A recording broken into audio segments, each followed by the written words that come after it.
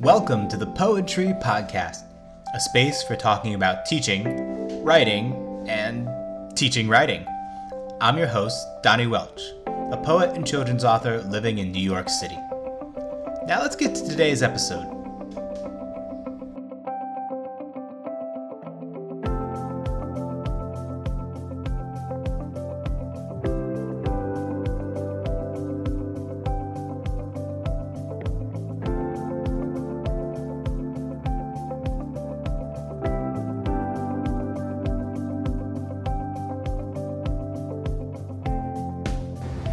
Defiance. A poet wants to eat the world. A poet wants to eat the world, and I say, okay, cool. On a large piece of white butcher paper taped to a window in the school's library, the poet slowly writes, "There was an old lady who swallowed the world. She tried not to barf when she swallowed the world. She swallowed the world to fill up Kelly. I don't know why she filled up Kelly, perhaps she'll..." We're working on a recreation of "There was an old lady who swallowed a fly," using the scheme of the text, but changing the object that gets eaten. Kelly, in this case, is the classroom teacher. The workshop is in a self-contained setting with young autistic students. In this kind of setting, data-driven classroom management strategies and behavioral intervention can be standard tools. But if I were to bribe with stickers, candy, or weird fake school dollars, like in my school, my middle school to be more specific, the currency was called skipper cash. So if I were to bribe kids with this kind of stuff to edit their poetry, it wouldn't be in their voice. Their art would be a vector for parroting my or the school's ideas and values.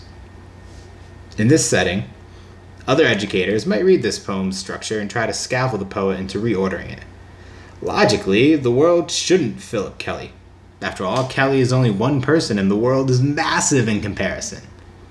Or they might ask for an edit that's a little less defiant. Because while the poem is funny to the outside viewer, during the workshop this poet was deadly serious. They were angry and hurt. The humor of this poem is our adult observer lens shaping the reading.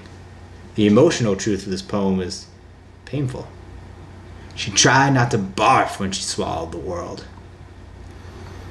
Defiance is a well-known subject in special education with official terms like oppositional defiant disorder, or ODD, all the way down to staff room gossip following kids from grade to grade. It's considered a bad thing, but I'm not sure it is. I'm well aware of the challenges of working with students with ODD labels, and I'm not attempting to belittle the amount of adapting and patience required in that work or talk down about the efforts of paras, teacher assistants, and teachers doing that work. What I am saying is that defiance is a life skill. I say this acknowledging my privilege and hear that in a world where black children are being killed for simply walking through neighborhoods or carrying a toy gun, the concept is rightly frightening to educators and caregivers. But teaching compliance is not setting students up for a successful, independent life. We've seen over and over again footage that confirms compliance doesn't ensure safety if you're anything besides a cis-het, able-bodied white man. We have proof through the present that compliance only further entrenches whiteness and white power, yet it remains a standard our students are held to in the name of development and management. But development by what metric? Who developed these milestones and to what end, and what do our ideas of a managed classroom have a history in? These are questions for self-reflection that I leave to you as I'm still finding my own answers to them. We find ourselves touched by Maurice Sendak's Wild Things shouting, "We'll eat you up! We love you so!" But there's nothing cutesy about that. It's aggressive. It's defiant. It's honestly not much different than what the poet in this workshop is saying. And yet we've collectively agreed to recognize and find the love in Sendak's character while problematizing what so many young folks are trying to communicate. The power dynamics at play between the poet and their teacher may have necessitated Kelly getting eaten. Maybe it was a bad day. Maybe breakfast sucked. Maybe something out of Kelly's control happened, a sickness, a death, a sorrow that's too difficult to share. As it turns out, the poet was told they're moving schools next year. Oh, please don't go. Knowing that, there's a touching beauty to the order of this poet's work. The world eaten after Kelly rather than before. Poetry is a genre where one person can, in fact, be your whole world. This metaphor holds an emotional truth in a poem that defies the larger, pragmatic world. And the teacher might just be a student's world. They might be the most consistent caregiver they have.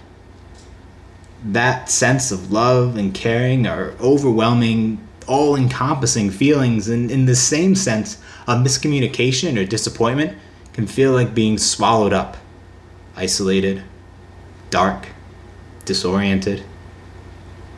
If this poet didn't have a space and place to share without fear of being made compliant, we, myself, and co-facilitators and school therapists, might have never known something deeply touching and emotionally complex was at play. We might have been on the receiving end of their frustration and have later seen a moment of aggression to track. Or worse still, we might have seen nothing at all and left the poet unheard and their feelings unresolved.